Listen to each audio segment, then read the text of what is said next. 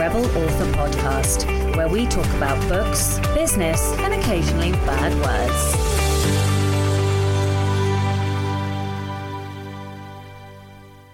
Hello, Rebels, and welcome to episode 219 of the Rebel Author Podcast. Today, I'm joined by Adam Beswick, and we're having a good old chat about selling direct, TikTok shop, and taking ownership of your sales and how it might change your life too. Even though I'm not going to be doing a question of the week, I do still want to hear from you. So if you have thoughts and comments on the episode, please do let me know, as I will still be reading them out. In personal news and updates then, this week I have been working twofold. So the first one is on the webinar, and as I'm kind of creating it, I sort of wish I hadn't announced it last week. Not because it's not happening, it is. I've already chosen the weekend. I will be doing it, but because as I'm creating it, it's sort of changing shape. So I think I won't say any more until I have finished the slide deck. But I'm going to be announcing that. I think I'm probably going to announce early in the year, in the new year, or maybe just before Christmas. I don't know. I feel like everybody sort of logs off just before Christmas. So we'll see. We'll see how much I get done in the next week or two. So in other news, I have been drafting. I have got to finish the draft of this first book in the new series before Christmas, before my kiddo breaks up for Christmas break. So I'm working furiously hard. I'm probably going to have to work weekends up until Christmas now, but maybe a day at the weekend, just in order to try and catch up so that I can rest hard, because I do tend to completely turn off at Christmas. I don't do any work at all, mostly because we're driving all over the place. Visiting family and such.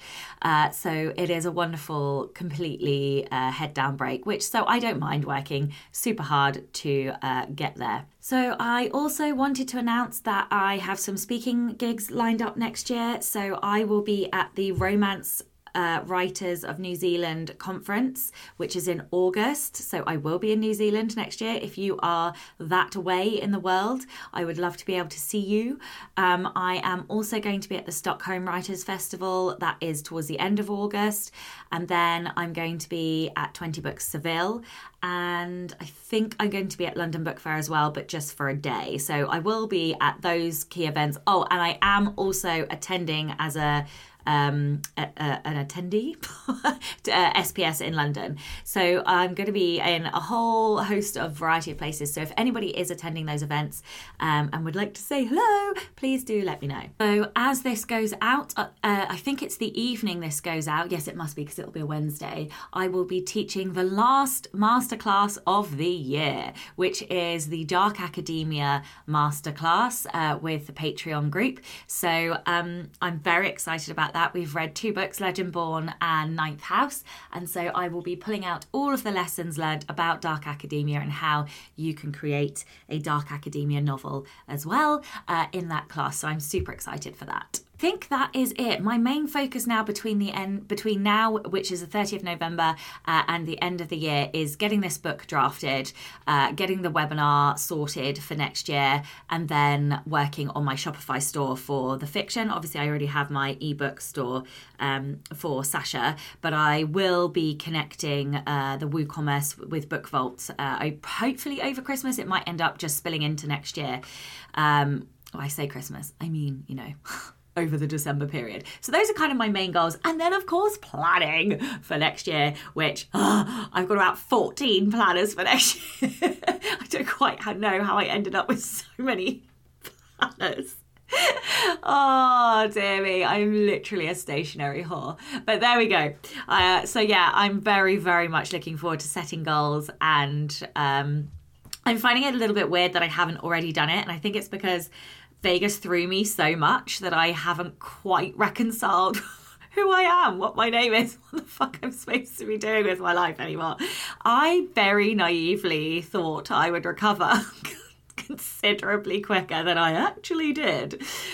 Probably not helped by the fact that I went out with my uni friends who I haven't seen, well, I say friends, who were my uni friends I haven't seen in 15 years at the weekend. And I'm still recovering on Wednesday.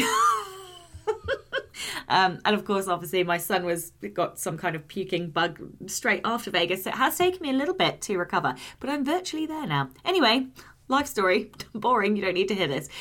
Let's move on. Rebel of the week this week is Louisa. Louisa says, it's not a story about me, but about my legend of a great-great-grandmother, Sophia. It may also be about Jan, my great-great-grandfather, but, well, you'll see. Okay, so Sophia migrated to the United States, not where I am. I'm Brazilian, we'll get to this, as a 15-year-old. Shit was fucked back then. People on the ship got really sick. And so Sophia was given for dead. She was about to be thrown in the ocean when she basically said, "Not today," to the god of death and scared people half to death by waking up suddenly. She proceeded to live until almost 100 years old. Holy moly. That is surprising. That is surprisingly not the most interesting thing I know about her.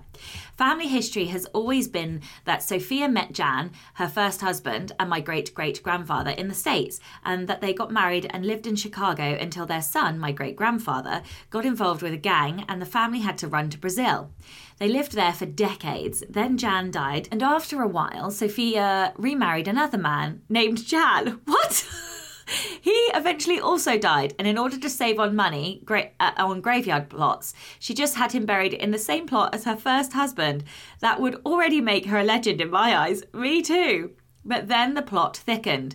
A few years ago, my mother and her siblings started researching family history, as in looking into actual documents. Was when we realised that at the point my great-grandfather supposedly got involved with a gang, he was only 6 years old. So that story is obviously fake. Then someone remembered another family rumour, and we arrived at the conclusion that the actual reason why the family fled the US was that Jan was selling falsified alcoholic drinks. Amazing that he tried to pass down the history that the criminal in the family was his 6 years old child. But anyway, once that was solved, we started looking for Jan's death certificate and we couldn't find one. We looked everywhere. And long story short, there is no evidence of this man ever having died. So I'm left with two possible alternatives. I'm the descendant of a vampire, which would be neat. Or two, the most likely theory and my personal favourite, someone who was after Jan in the US found them. And my great-great-grandparents simply falsified Jan's death, then got remarried after a while, with him using a different surname. Once we started looking into the supposed second Jan, there is no evidence of him having existed either. Oh my God! They had no children. We can find no relatives or documents for him. Really, the only thing we have is a picture of Sophia with a man who could easily just be a friend doing them a favour. So yeah, either my great-great-grandmother really did bury both her husbands in the same plot, or she helped her only husband to falsify his death and assume a fake new identity. Either way, she is a legend, and he's possibly one too. Holy shit! This is amazing! Oh my goodness me! So I know we have this on-running joke that I'm not a huge fan of history, but this kind of history is amazing! Oh my goodness me! What a fucking legend! Also, what an incredible family myth kind of legend and story to have. In your personal history. I think that's amazing. You could, your great-great-grandmother totally needs to be written into a story. What a hero. If you would like to be a Rebel of the Week, please do send in your story. It can be any kind of rebellion. Something big, something small, or something in between. Doesn't even have to be your rebellion. You can email your Rebel story to Becca over on rebelauthorpodcast@gmail.com. Welcome to new patrons, Claire Sager. Oh, hello, Claire. Claire is an amazing author. You need to go and check out her work. She writes fantasy romance and pirates. And Annette. A big thank you to all of my existing patrons too. If you would like to support the show and get early access to all of the episodes, as well as bonus content like joining the Slack community, the Rebel Patreon masterclasses, the movie nights, the Poison and Prose sessions where you get to ask me questions or we can just write together, you can from as little as $2 a month by visiting patreon.com/Sasha Black. This episode is sponsored by Pro Writing Aid, but rather than me tell you all about why I adore them, I'm going to let Lynn, one of my patrons, tell you all about why she loves using Pro Writing Aid. Pro Writing Aid isn't just for your manuscript. Don't get me wrong, it's great for that, but it's also for your website content, your newsletter, and your social media posts. You can copy and paste any text into the web editor or use one of its many software integrations so you can edit anything and everything you ever type. Because let's face it, you can't really copy edit your own work. You miss something. And I, for one, am fed up of crafting my messaging, hitting tweet, and immediately spotting the typo. There's nothing left to do then but curse the Twitter gods for not giving us an edit button. Pro Writing Aid is an editing tool for formal reports to Instagram posts. Not only does it help with catching those annoying typos, but it flags when I've slipped into using passive voice, and it suggests fixes and explains the problem so that I can learn for the future and write better content. That's it from me. Let's get on with the episode. Hello and welcome to the Rebel Author podcast. Today I am joined by TikTok superstar AP Beswick. Adam is the best-selling author of the Levanthria, did I say that correctly? Yes, you did. Excellent series, which has taken readers on epic journeys from corner to corner of the world.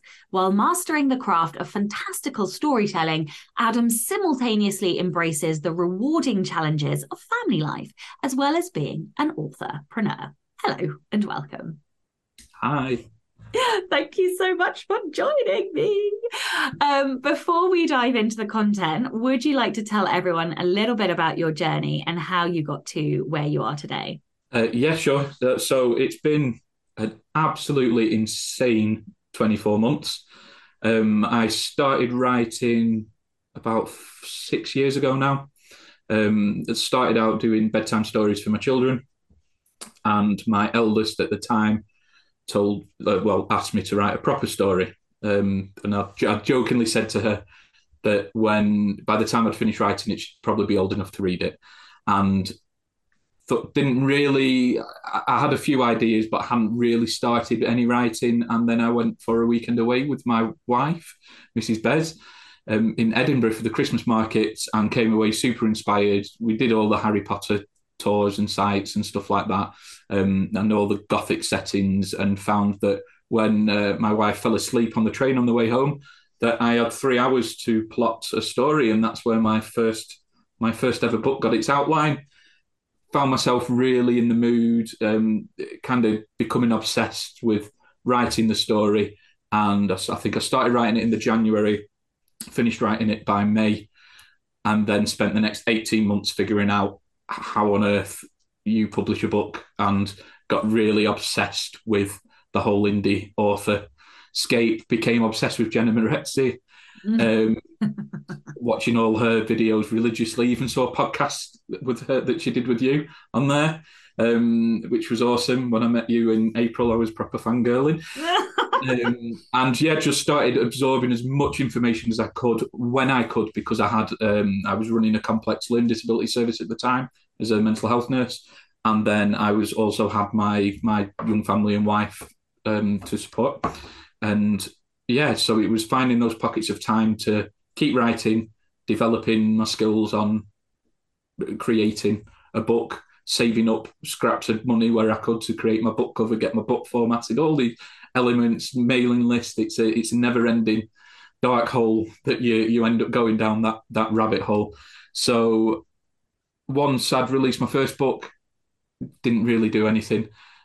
Wasn't deflated a year later, because I was under the impression you know if you're releasing a book a year, that's what I needed to be aiming for. So released my second book, again wasn't making much money at all, didn't make anywhere near back what I'd invested in them. And then I pivoted a bit, and started writing this dark fantasy series, which came about because of a challenge from my wife, because I was grumbling after watching the latest Robin Hood film with Taron Egerton. I'm a massive Taron Egerton fan.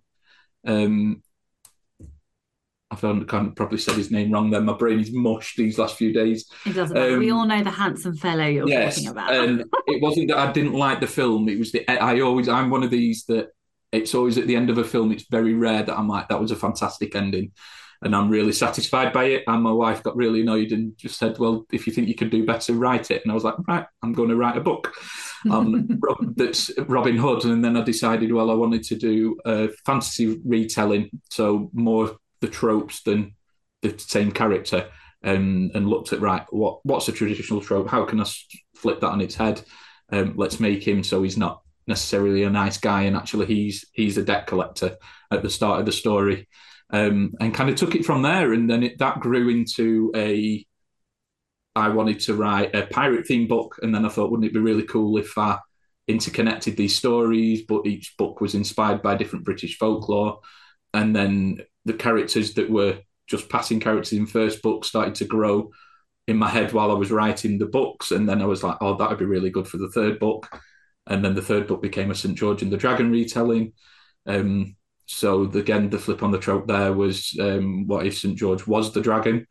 So he's a cursed lizard man, and it's a redemption story. And then King Arthur and Merlin, and so on and so forth, which leads me up to this Sunday on Bonfire Night, when I've got a Guy Fawkes fantasy retelling coming out. Oh, amazing timing. Lots of writing, going off on a tangent there. So 2 years ago, I started posting videos on TikTok, and noticed that this new retelling series that I've started was actually making money. And what was exciting was it wasn't costing me anything. I wasn't having to pay out for advertising that I didn't necessarily have the money. Me and my wife, we live, paycheck to paycheck. So we didn't have the spare money to invest loads into marketing. So TikTok was this new concept, kind of grew during COVID, as we know. And it was January 2022 that my friend said, why don't you take part in this TikTok challenge? And I haven't looked back. And so everything blew up for you, and you're also blown up on Instagram as well. Like, obviously, you've got the methodologies down for creating these viral videos. So I'm going to ask you about that in a little bit. But first of all, let's talk about the authorpreneur side. So like I said, we've known each other since April, when we met in Seville. And in April, I think you just opened your TikTok shop, or somewhere around there, you'd opened your TikTok shop, and you were selling direct, moving more into like taking control back.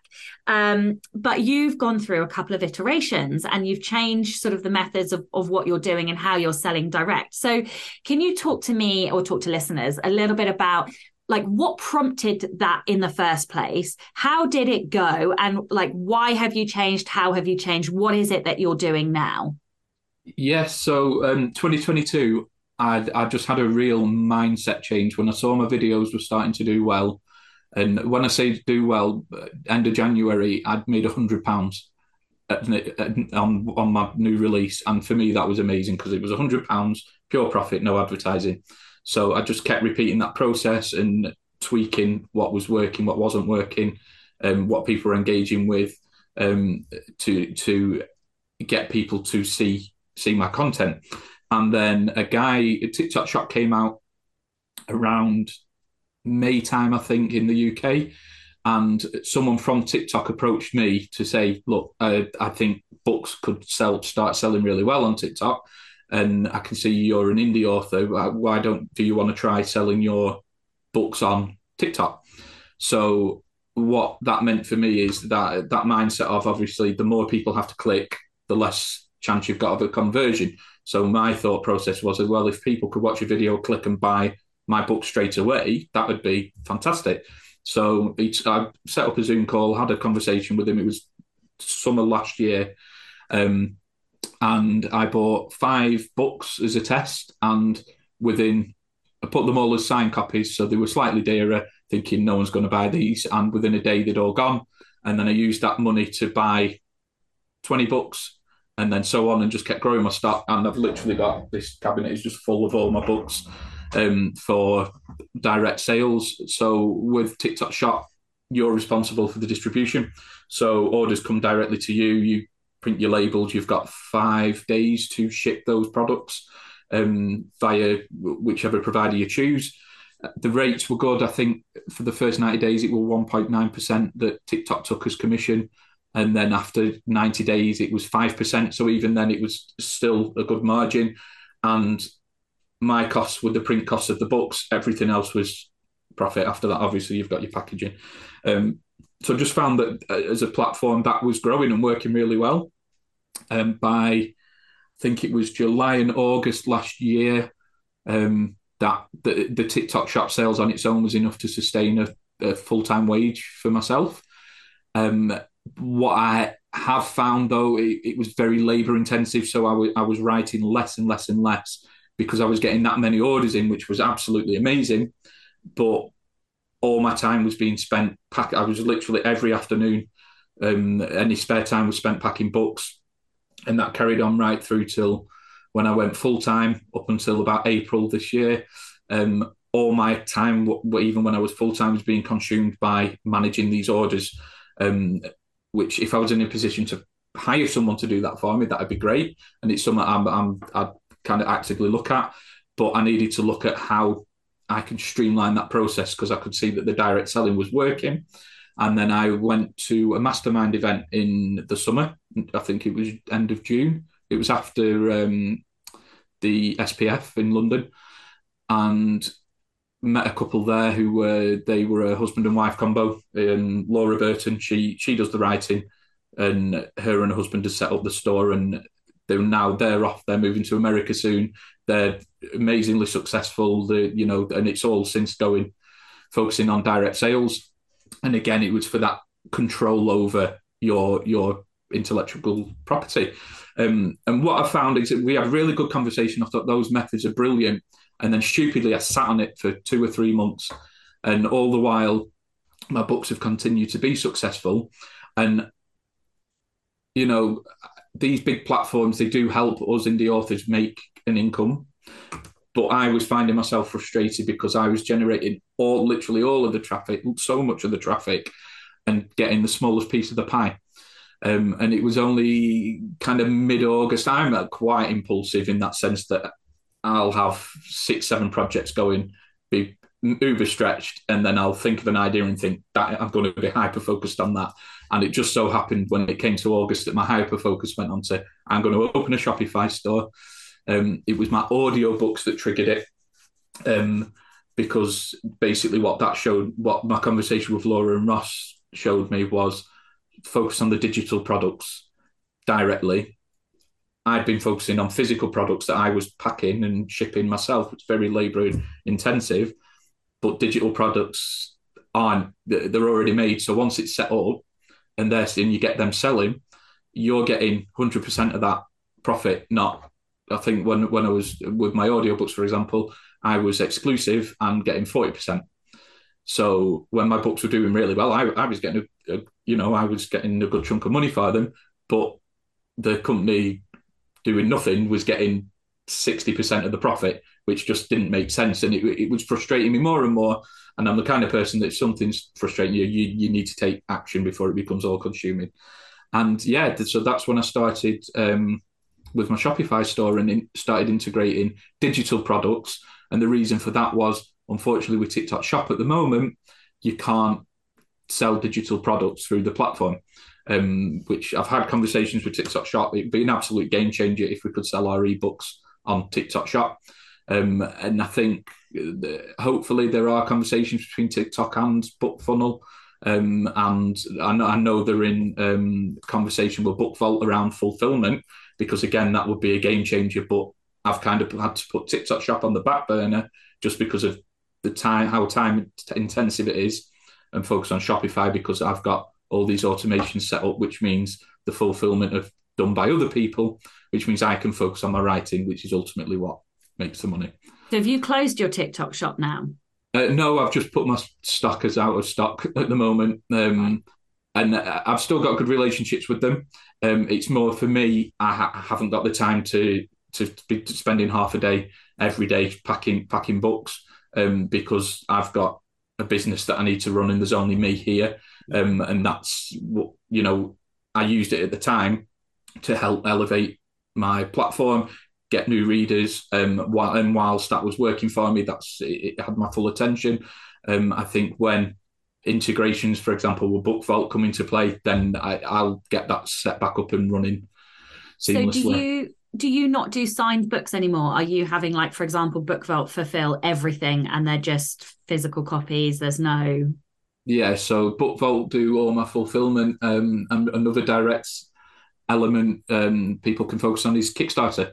So that's where I do my signed books. I haven't done a special edition Kickstarter, but I've managed to find a way of using Kickstarter to, one, do my signed copies, but every book release I've done this year, for example, I've done a Kickstarter that's coincided with that. So people will get the latest book in the series signed by me, but also they'll get the chance to buy signed collections. And I've got custom made gift boxes I've had done, and badges and artwork and all the added extras. And I just run 2 or 3 of them. So much to talk about. I could literally, I don't think 40 minutes is going to be long enough. So. No, well, so this is a lot of what I have been doing in the background. I've set my wife off on some research. Okay, so let's talk a little bit then about the tools that you are using. So you've mentioned Shopify. Are there any other kind of like software bits or tools or like, I don't know, gadgets or anything that you're doing that has like really helped you kind of streamline what you're doing?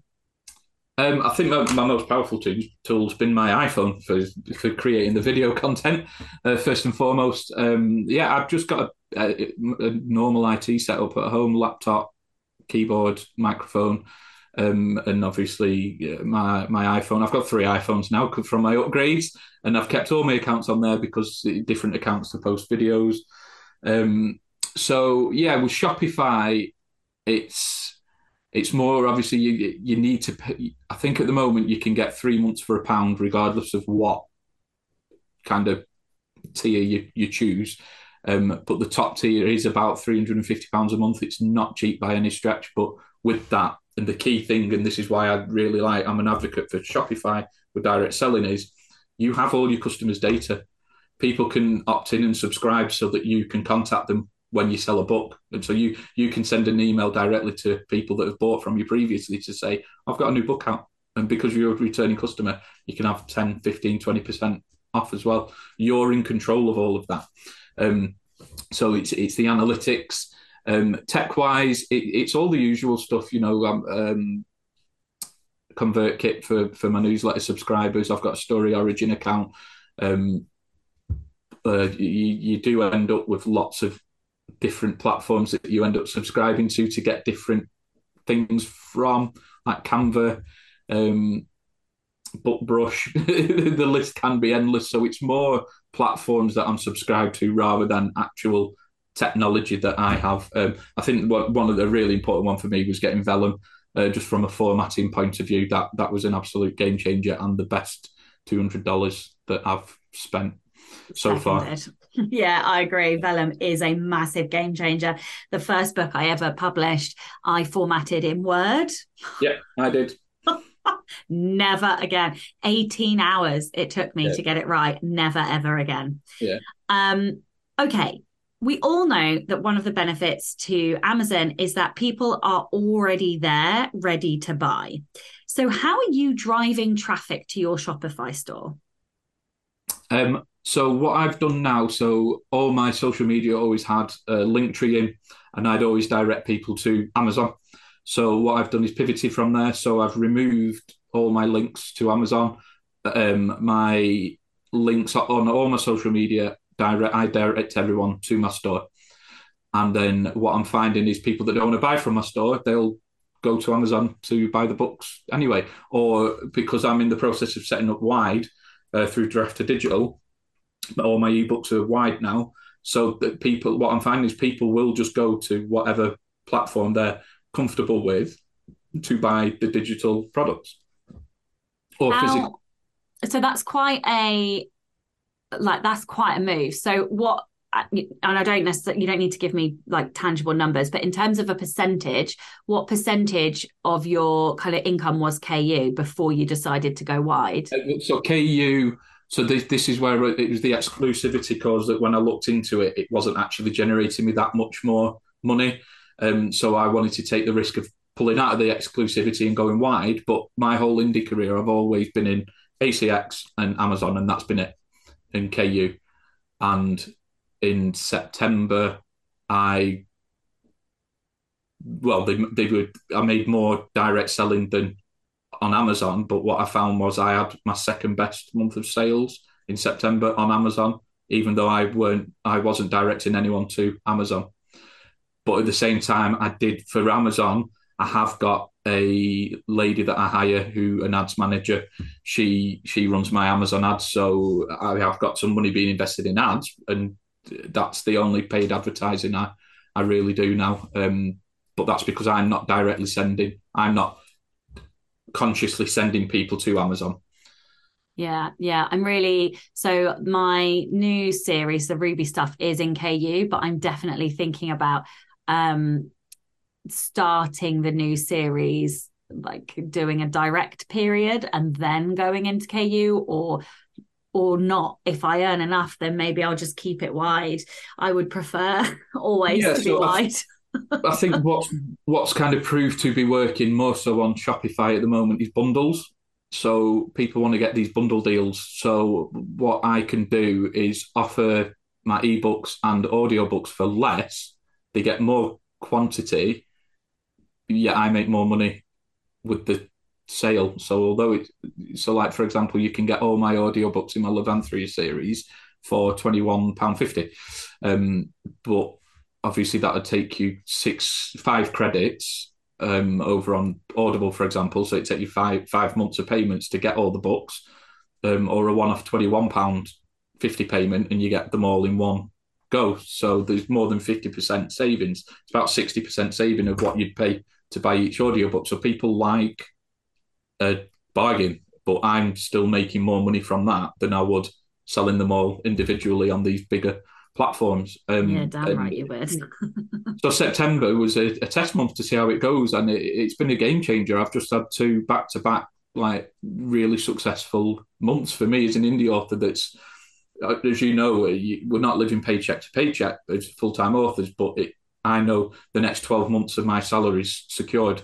So that the amount of pressure that takes off, because I can pay myself a wage that sustains our family lifestyle and make sure my kids, for example, have got the things they need and the bills are paid. And I'm not. I just pay myself what I was earning when I was a Band 7 nurse, and I'll continue to do that. And that's how I see it: is that money's secure now, so I can, like, the whole of next year, my focus is just going to be writing more books, and I can do that now because this year's been about the growth and the marketing and getting all these systems set up. That nothing's truly self-sustainable, but once you've got an understanding of how these systems work, you can manage it yourself. And if you're growing, there is the option to start employing people to manage that for you, which is the kind of route I'm going to be going down. Just because then you probably find it yourself, is you ideally you want to sit at your desk and you're a full-time writer. People think you sat at your desk 9 till 5. And I'm responding to emails at 11 o'clock at night in bed because someone's got a query or there's been an issue that they've not received the books properly, or something's been damaged. And I'm literally I'm the customer service, I'm the sales manager, I'm the marketing manager, and all these other things aside from writing books as well. So yeah, it's about getting everything set up. It's good to do it yourself because you know how everything works. And obviously it's cost effective because you're not having to pay anyone to do it. But if my goal now that things are kind of at that sustaining stage, is getting people just come in and kind of watch over those things for me, so that I can get back to focusing on the writing. What are some of the mistakes you see, like maybe newer indies making when it comes to selling direct?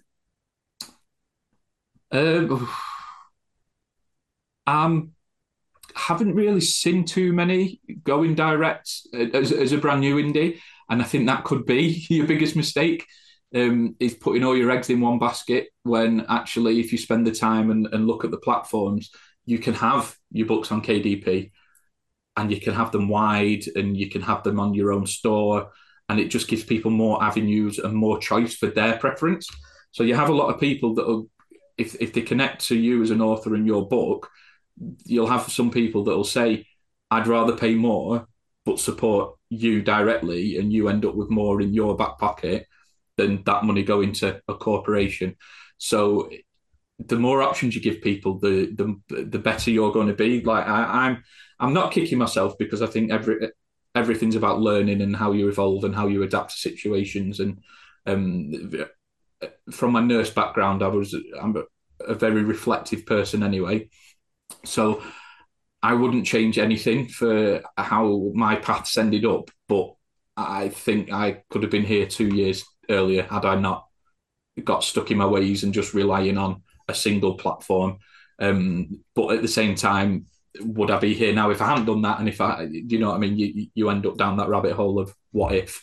But I think, yeah, I think the biggest mistake would be not looking into selling direct and thinking that you have to put all your eggs in one basket to start off with. Mm-hmm.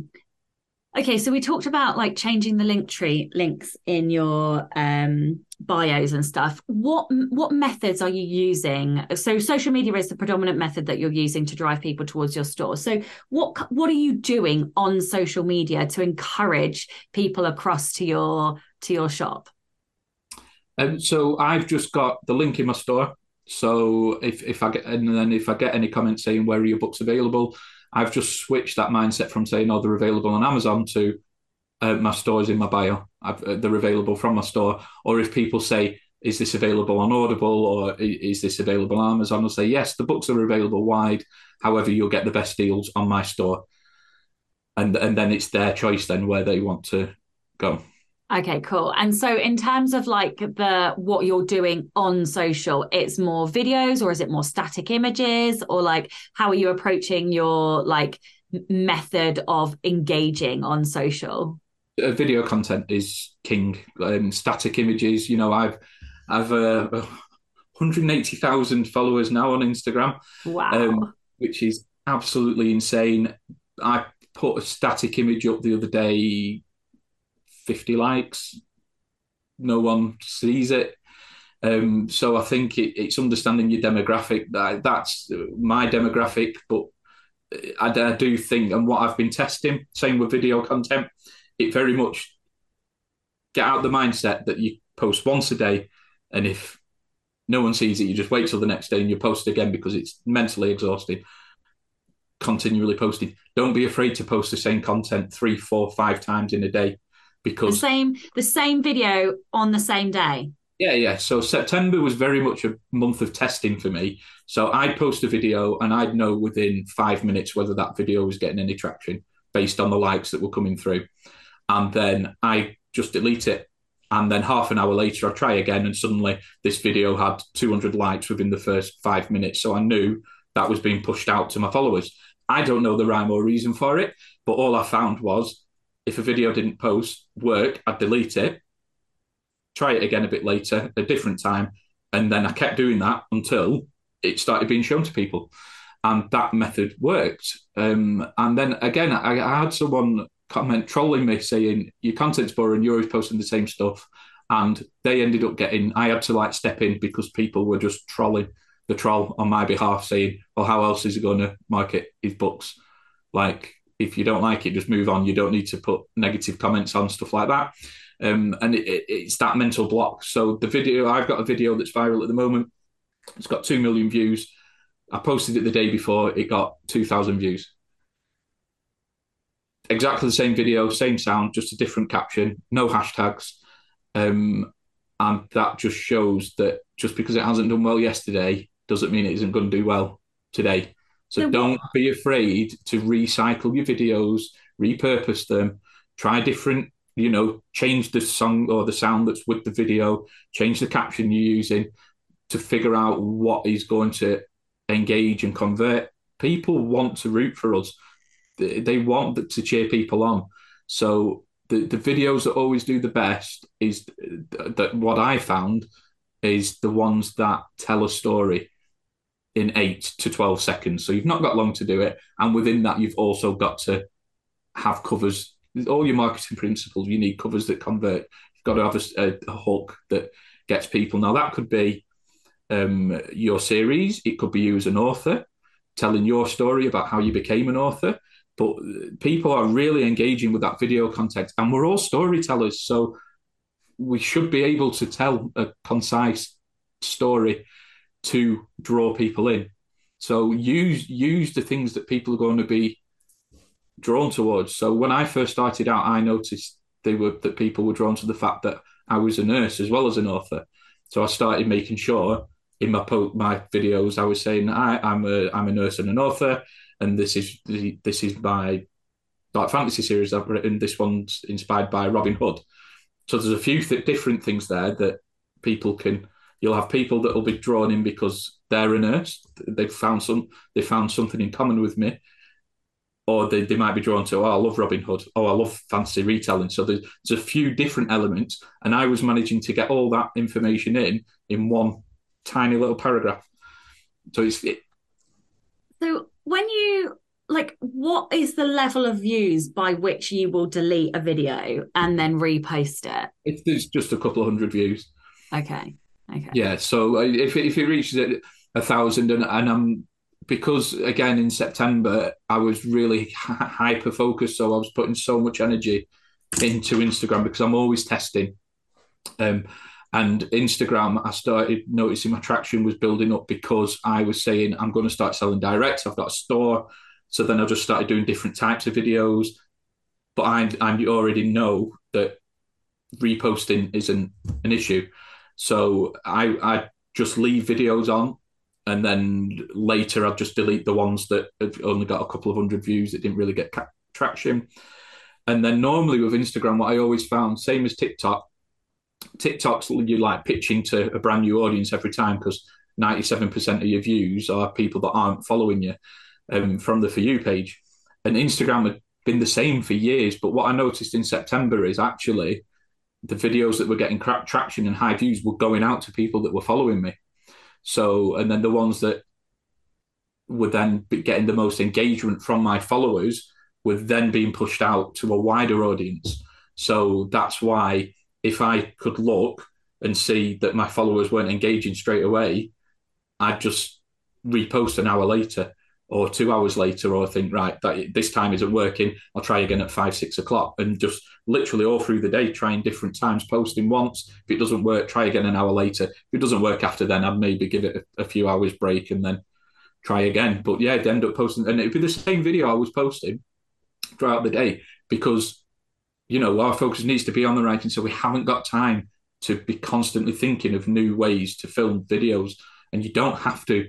So I have my breakout moment was when I had a viral video on TikTok, sorry, last August. It got 1.9 million views on TikTok. That video has now gone viral 5 times. What? So from me reposting. So it went viral again, that same video, reposted it, got about 500,000 views on TikTok. It's got one repost has had 5 million views on Instagram. Another one had, I posted it again in September, got another 2.5, 3 million views. And then when I was scrolling through to check my analytics, I didn't even realize I'd posted it last December. And it went viral in December as well and got 2 million views. So that is the same video that I'm just I'm just not changing anything, just reusing it. And it's generated over 10 million views from reposting. And you keep those videos, even though you're reposting, you keep the video on there because obviously it's getting traction. Because they're working. So there's clearly something in that video that is connecting with an audience over and over and over again. And that's what you need to not have that barrier of thinking, oh, I've already posted this once. Just use what works. It's no different than if you're running a paid ad that's working on Facebook, for example. You're just doing exactly the same, except the beauty of Instagram and TikTok, and same with Facebook Reels, is it's free. So why would you target giving your money away, again, so the marketing companies can earn more money than you are, where you can post your videos for free and use that as your test. And then those videos that convert, use them as your paid ads as well. Set up paid ads because the message that in it is converting and it attracts readers. All right. So what tips have you got for going viral? The best videos I've got one that's done 11,000 views and one that's done, I think, 42 or 43,000 views. That's it. They're my top 2 ones. So what can I do? What is there? What methods can I do to tweak how I'm doing videos to kind of encourage those views? Other than, like, obviously I'm going to take down some, well, not take them down, but I'm going to download them and repost a few. Yeah. But what else can I do? Your video that got 45,000 views, how many times have you reposted it? None. Right. Why? Because that's proved to convert. So the method's there. So all you literally download it, remove you don't even have to remove the watermark. But if you remove the watermark, just reuse it, cross promote it, post them on your Instagram, post them on your TikTok. Yeah. Like I film my videos on TikTok because they're better for it's an easier app to use to film. But now, and more so because I did 3 videos every day for the whole of 2022, I've got so many videos that I can just download. But I'm repurposing all the ones that I know have done well. But if you were listening to the conversation earlier, just because a video hasn't done well today doesn't mean it isn't tomorrow. So don't be afraid to repost ones that have got good engagement. Look at ones that have got favourites and likes, and people have replied to comments and stuff like that, because those the message is getting across. So again, the beauty of TikTok is you can remove the sound you've used and try a different sound. So you could try I tend to use a lot of rock covers on my songs because it works well with my books. But I've also I'll try trending sounds and see if that works and converts. And if it doesn't, it's a no video. So it literally takes seconds to do. But the proof's in the pudding. I basically started going to my TikTok, going to my analytics. Literally, you can get it to list all your videos in order of highest views to lowest views, and then just go in and download them one by one and then start posting them. Instagram is the place to be at the moment. If you're wanting to convert views into sales, for me at the moment, Instagram is an absolute game changer. It's 95% of my stuff's coming through Instagram at the moment. And you always change your caption and hashtags. Yeah, you always try different things because you're always seeing what works. So I've not been using hashtags for a couple of months now, and I've had three viral videos since September. And that's on Instagram and TikTok. No hashtags. That's on Instagram. Anymore. I've not had any. My last viral video on TikTok was end of April, beginning of May. What I love about you is how adaptable you are, and like how willing to like pivot and experiment. Like I think I pivot fairly well, but I also resist doing a lot of the stuff that I know is good for me. I'm not quite sure why I do that. I need a bit of a slap, I think. You are a massive inspiration, and so this has been so interesting. What do you wish, kind of last question, what do you wish you'd known 2 years ago? Don't be afraid to put yourself out there. So I started chronicalizing my writing journey on Instagram when I'd written my first 11,000 words. I was on a weekend break with my wife and my daughter, my youngest, and I just took a picture of my word count and started posting updates and thought, right, my Instagram, I'm going to use that for my accountability. So I started posting once a day, a bit of an update on me writing my first book. And when people said about videos, putting yourself on camera more, absolutely not, absolutely petrified. First TikTok I made, I literally couldn't hold the phone. I was shaking that much, just filming myself in a room when no one else was watching. And it was a real mental barrier for me. But you don't necessarily have to, in this day and age, put your face to your books. But don't be afraid to make that video content. Don't be afraid to put yourself out there. Yes, you need a bit of a thicker skin and stuff like that, but it's no worse than getting a 1-star review. It breaks your heart the first time it happens, but you get stronger for it, and eventually you just learn not to read them. You want to focus on the positives and those that have got that positive energy around you, than giving you the time of the day to people that are just, someone's not enjoyed the book. That's not my problem. It's not their problem. That's going to happen. If someone's saying something negative to you on your social media, just ignore it, move on, block them. You've got all the control in that situation, not them. So I would say, yeah, I wish I'd have gone to video content sooner, because it just really started helping my mental block of telling my story as well as my book story, and not being worried about posting 3, 4, 5 times a day, but reusing content. That's been a game changer, getting over that mental block for me. Wow. This is the Rebel Author Podcast. So tell everyone about a time you unleashed your inner rebel. Okay, so I attended a mastermind event in June. It was at a 5-star adult-only hotel. It was amazing. It was an absolute life-changing experience. And we had an evening meal every night, which was lovely. But I noticed the wine was getting slower and slower to be passed around. So as we were leaving, I may or may not have stumbled across a bottle of wine that I brought home with me from this 5-star hotel. And it tasted like vinegar. It wasn't even nice. I can go to Tesco and get a bottle of jammy red roux that tastes nicer. £5-6. But what I then did for the next 3 months was every now and again I'd just have a little glass, and it'd give me that little reminder of the mastermind event, because I didn't want to let go.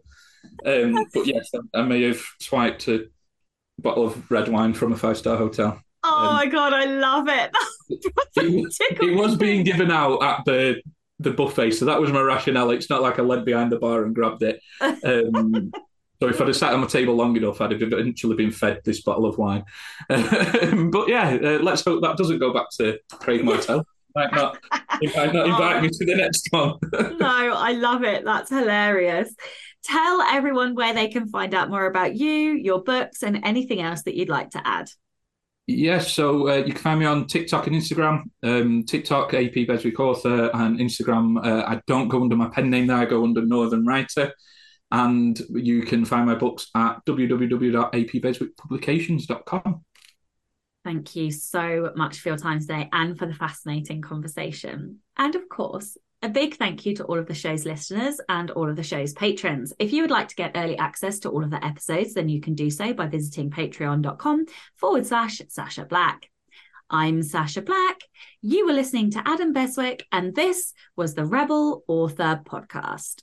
Next week, I'm joined by my work wife, Helen Scheurer, and we are going to be talking all about how to launch a successful series.